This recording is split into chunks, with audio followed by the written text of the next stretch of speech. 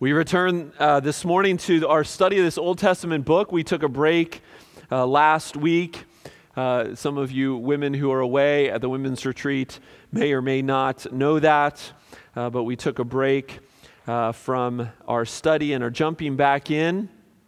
As we've talked about before, this book of the Bible is called Judges, but it's not really about judges, at least not in the traditional sense of the word. In terms of judges, the Lord is actually the only judge explicitly called judge in this book, and he is judging a people, his people, for forgetting him and forgetting his ways over and over again. And so verse 1, before I even read it this morning, starts off in a familiar way for us. The people did what was evil in the sight of the Lord. Judgment followed by deliverance. That's the cycle of this book. The nation of Israel forgets their God. He sells them into the hands of their enemies. They cry out for help. He delivers them, and then the whole process repeats over again. And I hope that you have seen, I hope that I have conveyed that the theme of God's deliverance, of Yahweh's deliverance over these first few chapters has been unlikely and unexpected. The song line of Rich Mullins, you never know who God is going to use, a princess or a baby or maybe even you or me. And that certainly has been true as we've looked at these crazy stories and crazy characters in the book of Judges. It's been the stuff of like Bourne movies, and 2 weeks ago it was the stuff of maybe a John Wick movie, a little bit heavier. But today we begin looking at maybe what is or who is the most ordinary, the most relatable deliverer that God chooses to raise up. His name is Gideon. Gideon is the fifth judge in this history, and his account takes up the most space in the entire book, at least in terms of verse count, and so we'll be looking at him for at least this week and next, maybe even beyond that. But I invite you this morning to listen and to stand, if you're able, for the reading of God's Word. Judges chapter 6, you can follow along with the insert found in your bulletin. This is a lengthy passage. I'm going to read it quickly, and then we will unpack it together. Listen as I read. This is God's holy word. The people of Israel did what was evil in the sight of the Lord, and the Lord gave them into the hand of Midian 7 years. And the hand of Midian overpowered Israel, and because of Midian, the people of Israel made for themselves the dens that are in the mountains and the caves and the strongholds. For whenever the Israelites planted crops, the Midianites and the Amalekites and the people of the east would come up against them. They would encamp against them and devour the produce of the land as far as Gaza, and leave no sustenance in Israel, and no sheep or ox or donkey. For they would come up with their livestock and their tents. They would come like locusts in number. Both they and their camels could not be counted, so that they laid waste the land as they came in. And Israel was brought very low because of Midian. And the people of Israel cried out for help to the Lord. When the people of Israel cried to the Lord on account of the Midianites, the Lord sent a prophet to the people of Israel, and he said to them, "Thus says the Lord, the God of Israel, I led you up from Egypt and brought you out of the house of slavery, and I delivered you from the hand of the Egyptians and from the hand of all who oppressed you, and I drove them out before you and gave you their land. And I said to you, I am the Lord your God. You shall not fear the gods of the Amorites in whose land you dwell. But you have not obeyed my voice." Now the angel of the Lord came and sat under the terebinth at Ophrah, which belonged to Joash, the Abiezrite, while his son Gideon was beating out wheat in the winepress to hide it from the Midianites. And the angel of the Lord appeared to him and said, "The Lord is with you, O mighty man of valor." And Gideon said to him, "Please, sir, if the Lord is with us, why then has all this happened to us? And where are all his wonderful deeds that our fathers recounted to us, saying, 'Did not the Lord bring us up from Egypt?' but now the Lord has forsaken us and given us into the hand of Midian." And the Lord turned to him and said, "Go in this might of yours and save Israel from the hand of Midian. Do not I send you?" And he said to him, "Please, Lord, how can I save Israel? Behold, my clan is the weakest in Manasseh, and I am the least in my father's house." And the Lord said to him, "But I will be with you, and you will strike the Midianites as one man." And he said to him, "If now I have found favor in your eyes, then show me a sign that it is you who speak with me. Please do not depart from here until I come to you and bring out my present and set it before you." And he said, "I will stay until you return." And so Gideon went into his house and prepared a young goat and unleavened cakes from an ephah of flour. And the meat he put into a basket, and the broth he put in a pot, and he brought them out under the terebinth and presented them. And the angel of God said to him, "Take the meat and the unleavened cakes and put them on this rock and pour the broth over them." And he did so. Then the angel of the Lord reached out the tip of his staff that was in his hand, and he touched the meat and the unleavened cakes, and fire sprang up from the rock and consumed the meat and the unleavened cakes. And the angel of the Lord vanished from his sight. Then Gideon perceived that he was the angel of the Lord. And Gideon said, "Alas, O Lord God, for now I have seen the angel of the Lord face to face." But the Lord said to him, "Peace be to you, do not fear, you shall not die." Then Gideon built an altar there to the Lord and called it "The Lord is Peace." To this day it stands at Ophrah, which belongs to the Abizrites. That night the Lord said to him, "Take your father's bull and the second bull 7 years old, and pull down the altar of Baal that your father has, and cut down the Asherah that is beside it, and build an altar to the Lord your God on the top of the stronghold here with stones laid in due order. Then take the second bull and offer it as a burnt offering with the wood of the Asherah, and cut it down." So Gideon took 10 men of his servants and did as the Lord had told him. But because he was too afraid of his family and the men of the town to do it by day, he did it by night. When the men of the town rose early in the morning, behold, the altar of Baal was broken, and the Asherah beside it was cut down, and the second bull was offered on the altar that had been built. And they said to one another, "Who has done this thing?"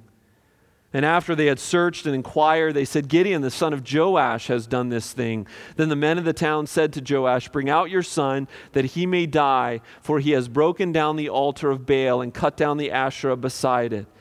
But Joash said to all who stood against him, "Will you contend for Baal, or will you save him? Whoever contends for him shall be put to death by morning. If he is a god, let him contend for himself, because his altar has been broken down." Therefore on that day Gideon was called Jerubbaal, that is to say, "Let Baal contend against him," because he broke down his altar.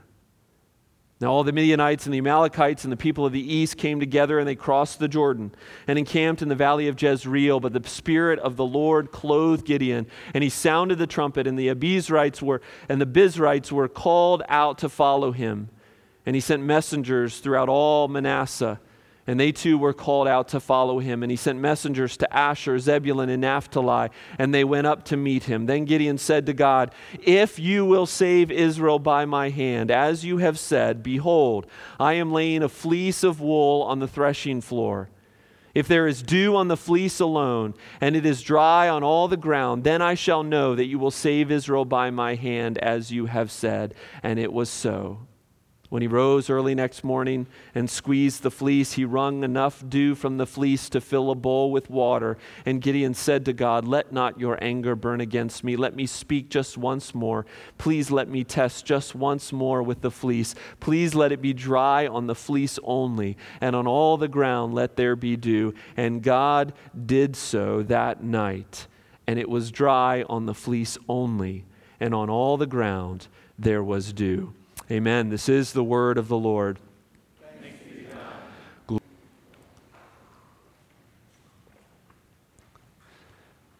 Long passage, I know. Thanks for bearing with me. I wanted us to get at least the big picture of this chunk of Gideon's life and his story as recorded for us in the scriptures. Yes, this is a story about Gideon. But I kind of regret this morning choosing the sermon title that I did, Reluctant Deliverer, you see there in your bulletin. Even though it's a true description of Gideon, he was indeed a reluctant deliverer. I regret choosing it though, because I don't want the focus, our focus, to be on him. Like those judges that we've already looked at, Gideon is not the hero of this story. Even though he is the hero of the VeggieTale movie that stars him. I think it's Gideon, the tuba player, against the Angry Pickles or something. As I've said before, it's the faithfulness of God.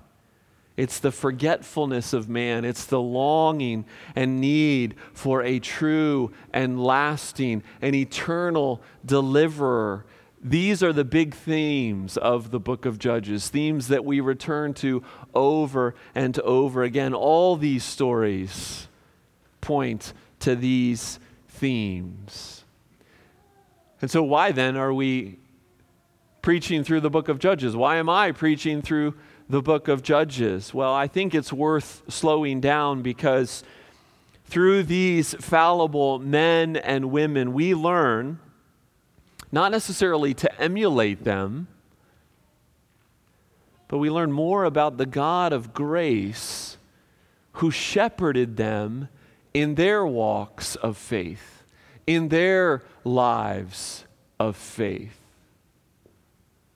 And so this morning, I want us to once again not see Gideon so much, but see the God who Gideon served, the God who we gather to worship this morning.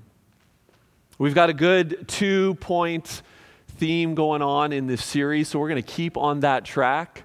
I've got 2 truths again that I want us to focus our hearts on, and the first one is this: the Lord is patient with those who are low. The Lord is patient with those who are low.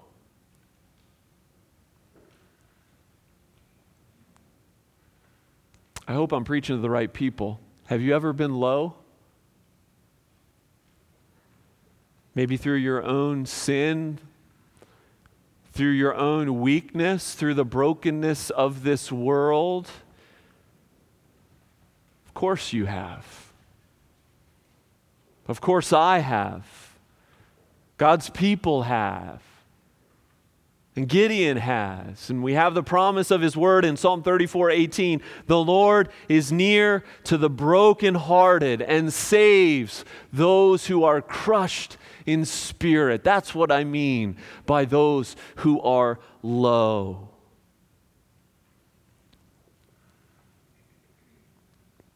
I want us to see the nearness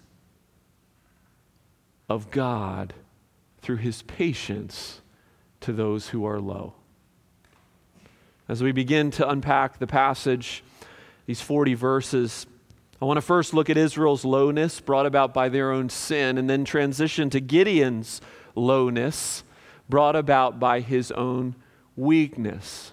So Israel's lowness as a result of their sin, Gideon's lowness as a result of his weakness. We learn in verse 6 of our passage, and Israel was brought very low because of Midian. One of my favorite Pixar movies is an underrated Pixar movie called A Bug's Life. You guys seen A Bug's Life? Kids, you've seen A Bug's Life? It's one of my favorites. I have a picture of Flick and me together at Disneyland. The movie opens with this ant colony working tirelessly in the grass, and they're not working to feed themselves. They're working to appease the wrath of Hopper and his grasshopper cronies. And so they pile their harvest high, all the while listening for the whir of grasshopper wings, which will drive them into hiding underground as their oppressors take away their bounty and fly away. It's a gripping opening scene for a kid's movie. And it's an illustration of the real life existence of Israel. I mean, the writer to the Judges even uses the imagery of locusts sweeping through a valley, devouring everything in their path. This isn't Disney, folks. This is real life, and it stinks. It's terrible for God's people.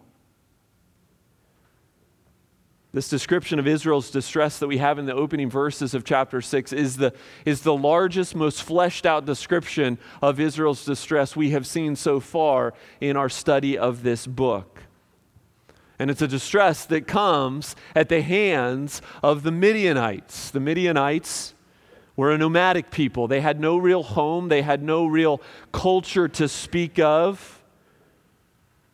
So whenever harvest time would come for the people of Israel, from the east would come this people like locusts, and they would swoop in to take the fruit of Israel's hard work. And Israel would scatter. They would scatter to the dens and to the caves to protect whatever and whomever they could from these marauders. And this happened over and over and over and over again for 7 long years, until finally in verse 6, they cry out.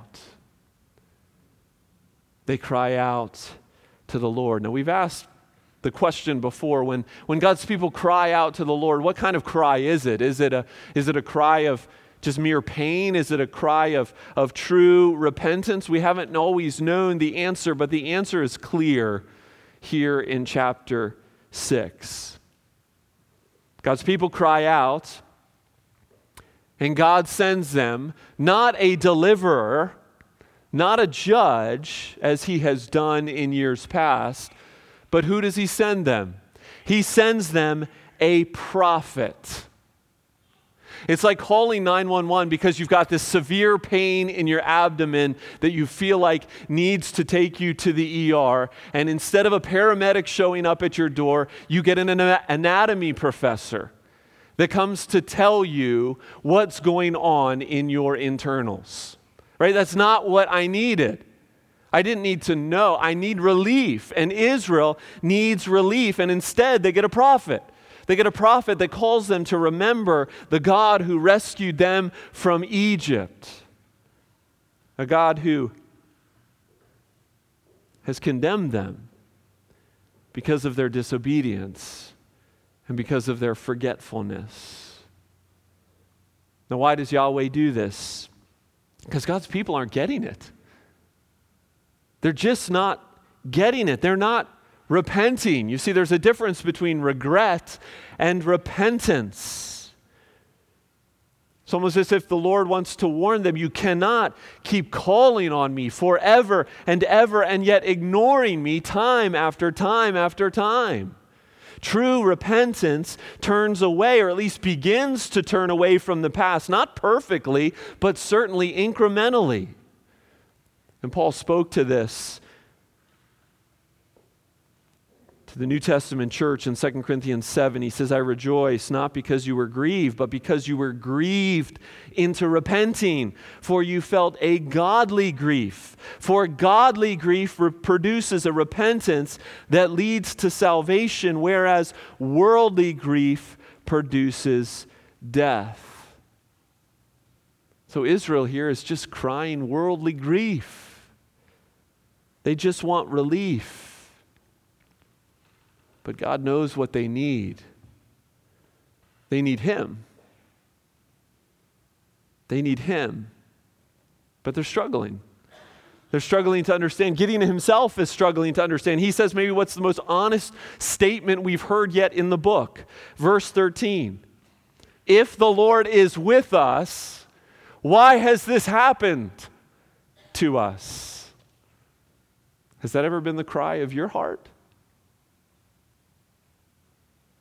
So Gideon is assuming that the trouble that they are experiencing is because God has abandoned them, when it is exactly the opposite. Their trouble is God's work in their midst to help them see themselves, to bring them to repentance, and to ultimately return them to life, return them to Him. Do you see our God? The Lord is patient with those who are low. God's grace is seen here even in trouble. We always want the circumstances to change, but sometimes God wants the circumstances to change us. And that's what God is after. God is after a bigger prize than our comfort. He's after His glory. He's after our good. The Lord is patient with those who are low. The Lord is patient with Israel in their sin. But it's not just in Israel's sin that we see this patience. Maybe even more so, it's through the weakness that we see in this Gideon, this reluctant deliverer. And when I say weakness here, I'm speaking of faith, a weakness of faith, a weakness of trust. We've already looked a couple weeks ago at God's use of those with weak faith in Barak. But this is a different sort of tender condescension. We meet Gideon in our passage in an unlikely place. Where is he? He's in a wine press. He's beating wheat in a wine press. Now, this is not normal, folks. We don't live in agrarian society. Maybe it's hard for us to get our heads around this. A wine press was underground. It was a hollow that was carved underground. You beat wheat in the open air so that the chaff blows away and then you're left with what you harvested. But he is hiding underground, doing something that should be done in open air.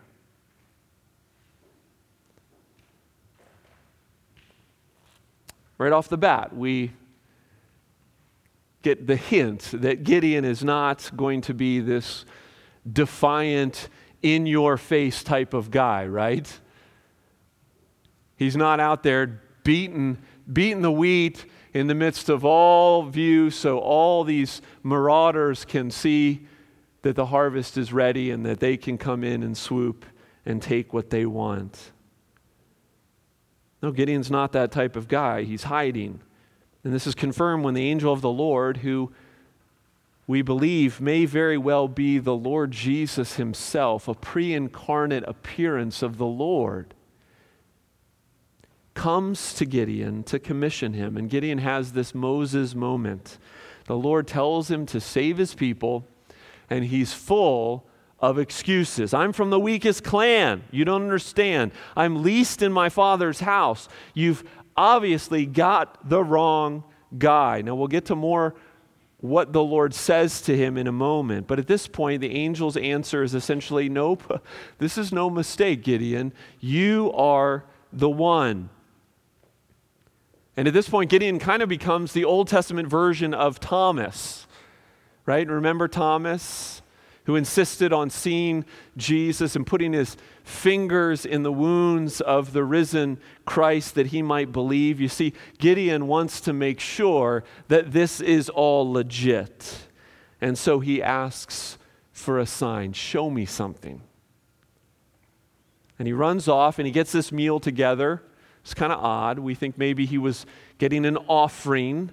And he brings it back, and the angel of the Lord tells him where to put it. He tells him how to prepare it. And then swoosh, up from the rock comes this flame that engulfs the whole thing, and the angel of the Lord is gone.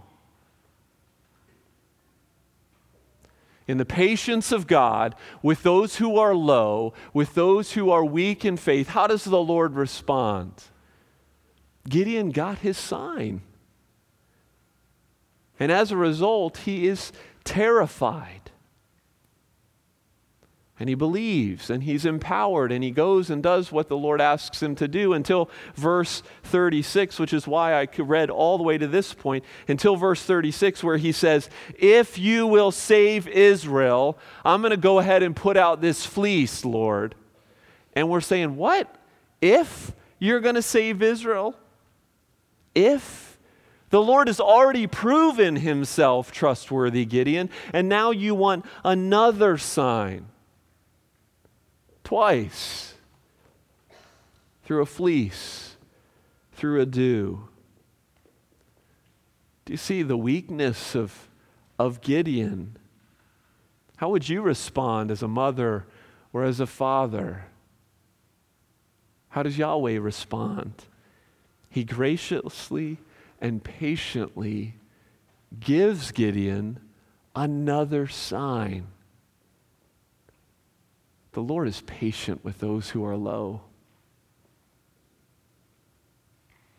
Now, of course, the story of Gideon and his fleece, it's a very familiar story to us, and we've used it a lot, and we've all had our own versions of putting out fleeces, haven't we? I remember when I was a little boy, and I would be out back practicing basketball, and maybe you never did this, but you line up for your three. Okay, if I make 3 in a row, then she likes me. She likes me if I make 3 in a row, right? And so then you shoot the ball and you only make 2, and it's this disappointment because the Lord hasn't given you a sign.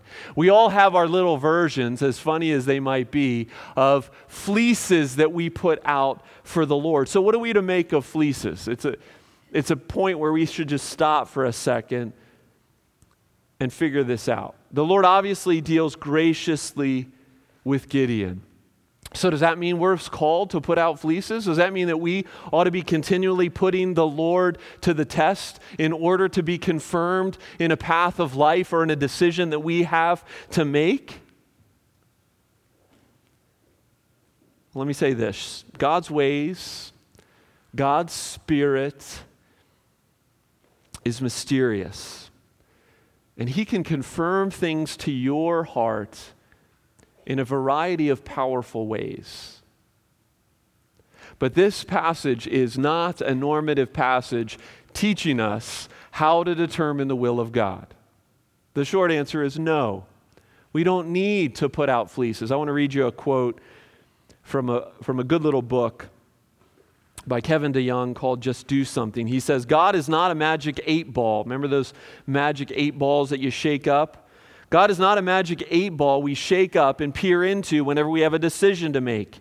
He's a good God who gives us brains. He shows us the way of obedience. He invites us to take risks for Him. We know that God has a plan for our lives. That's wonderful. The problem is we think He's going to tell us that wonderful plan before it unfolds. We feel like we can know and need to know what God wants every step of the way. But such preoccupation with finding God's will, as well-intentioned as the desire may be, is more folly than freedom. The better way is the biblical way. Seek first the kingdom of God, and then trust that He will take care of our needs even before we know what they are and where we're going. In other words, we're not called to replicate Gideon. Read your Bible. Believe what it says. Pray for the Spirit's leading, and then walk in faith and walk in obedience. So that's a little tangent on fleeces. But the primary point is God's patience with those who are low. That's the first thing. The second thing is this, and we'll try to go quickly through this. You are who the Lord says you are. It's the second truth. You are who the Lord says you are. As a pastor, I've seen it plenty. And it's quite probable that many of you, some of you in this room, bear them yourselves. What are they? They are the wounds from the words of a father that have lodged in your hearts forever. Words that have affected who you are and how you live your lives, and even how you view your heavenly Father. We're not studying the book of James anymore, but we were reminded in the book of James of the power of our words, the destruction that they can leave in their paths. Well, this morning I want you to hear the words that the Lord of the universe, the heavenly Father of Gideon, speaks to him, and why that matters to you and I.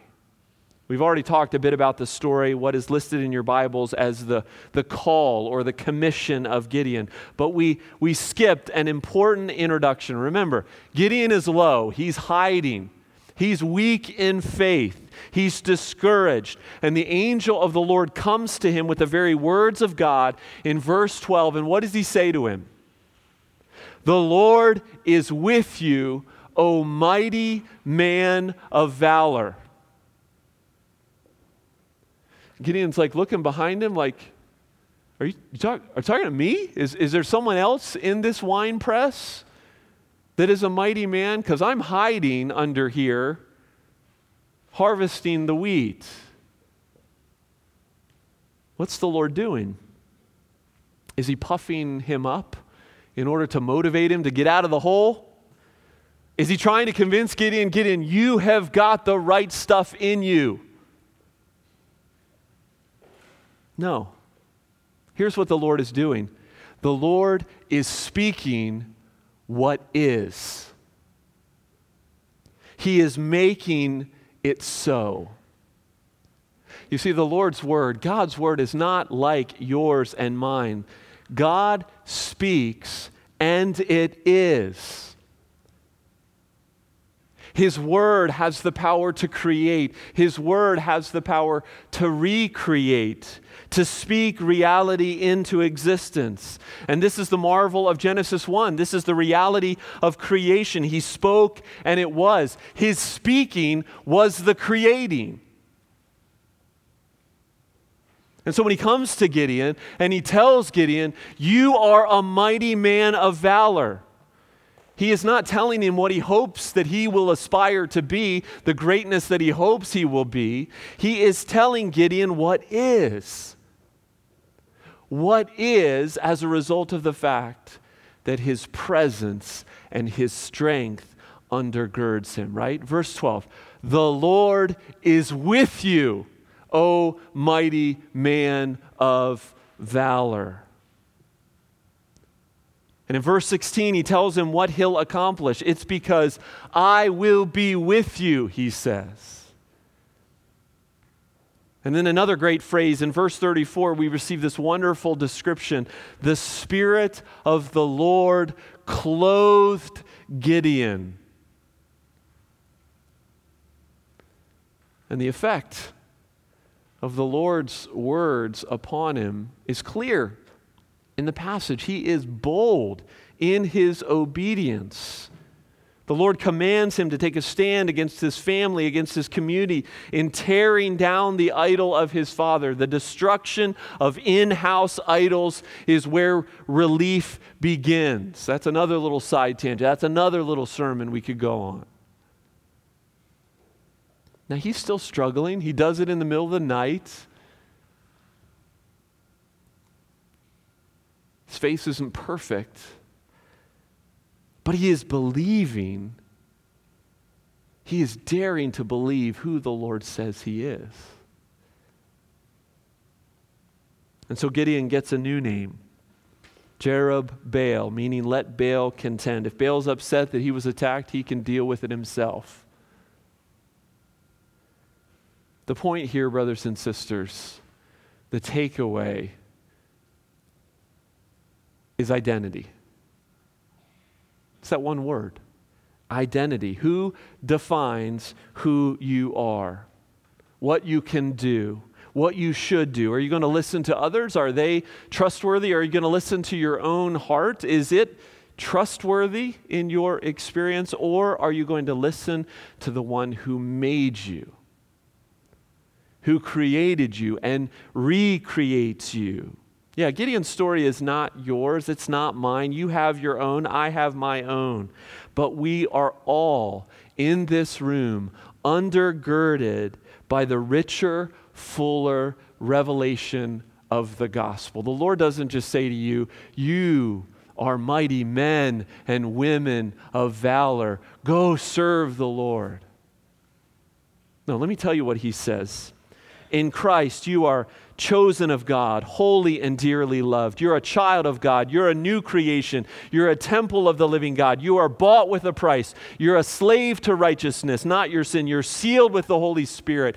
You're a partaker of the divine nature. You're a friend of Jesus. You're a joint heir with Christ. You're a saint. You're a living stone that's being built into a spiritual house. You have been transferred from the kingdom of darkness to the kingdom of light. You are a citizen of a new kingdom. And I could go on and on and on.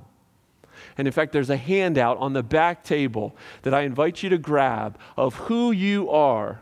Grab a copy, fold it up, put it in your Bible, and remind yourself this week that you are who the Lord says you are. And knowing this, brothers and sisters, makes all the difference. In some ways, as I was thinking about this passage, in some ways it's a continuation of last week and of the reality of Pentecost, that the Spirit of God is now in each of us, because the Lord says these things about us, and it means everything in our fight against sin in the world. It means everything in fighting discouragement. It means everything in defining priorities for our lives.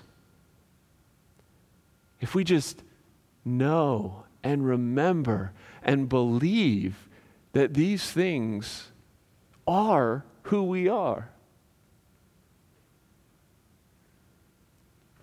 Let me give you an example. It's even more specific, drills down a little deeper. I can't tell you, probably my wife Anna could, how many times I don't feel like a pastor. I don't feel wise enough.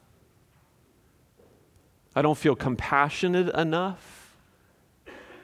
I don't feel spiritual enough. I feel so far from who I know the Lord Jesus is. And sometimes it scares me to death. And yet, I can't deny that this is who the Lord has made me to be in this season of my life. I can't deny that fact. Those are the words that He has spoken over me. Not audibly, not at a verse in the Bible, but through the direction of my life and through the many circumstances in my life. And so I press on in His grace and in His strength, because I am who the Lord says I am.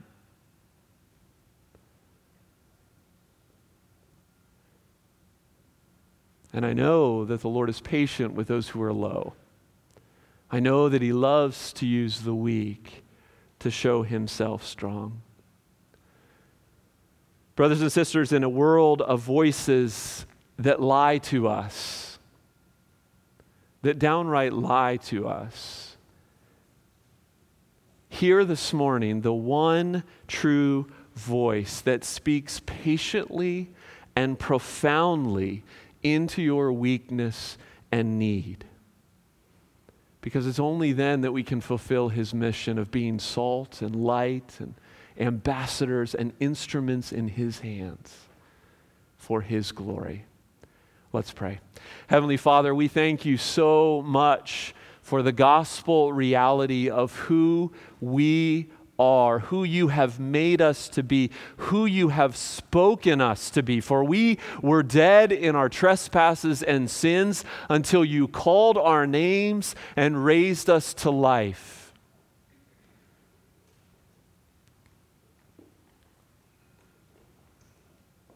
We are not fit in and of ourselves, but we have been made something new by Your voice, by Your power, and we give You thanks.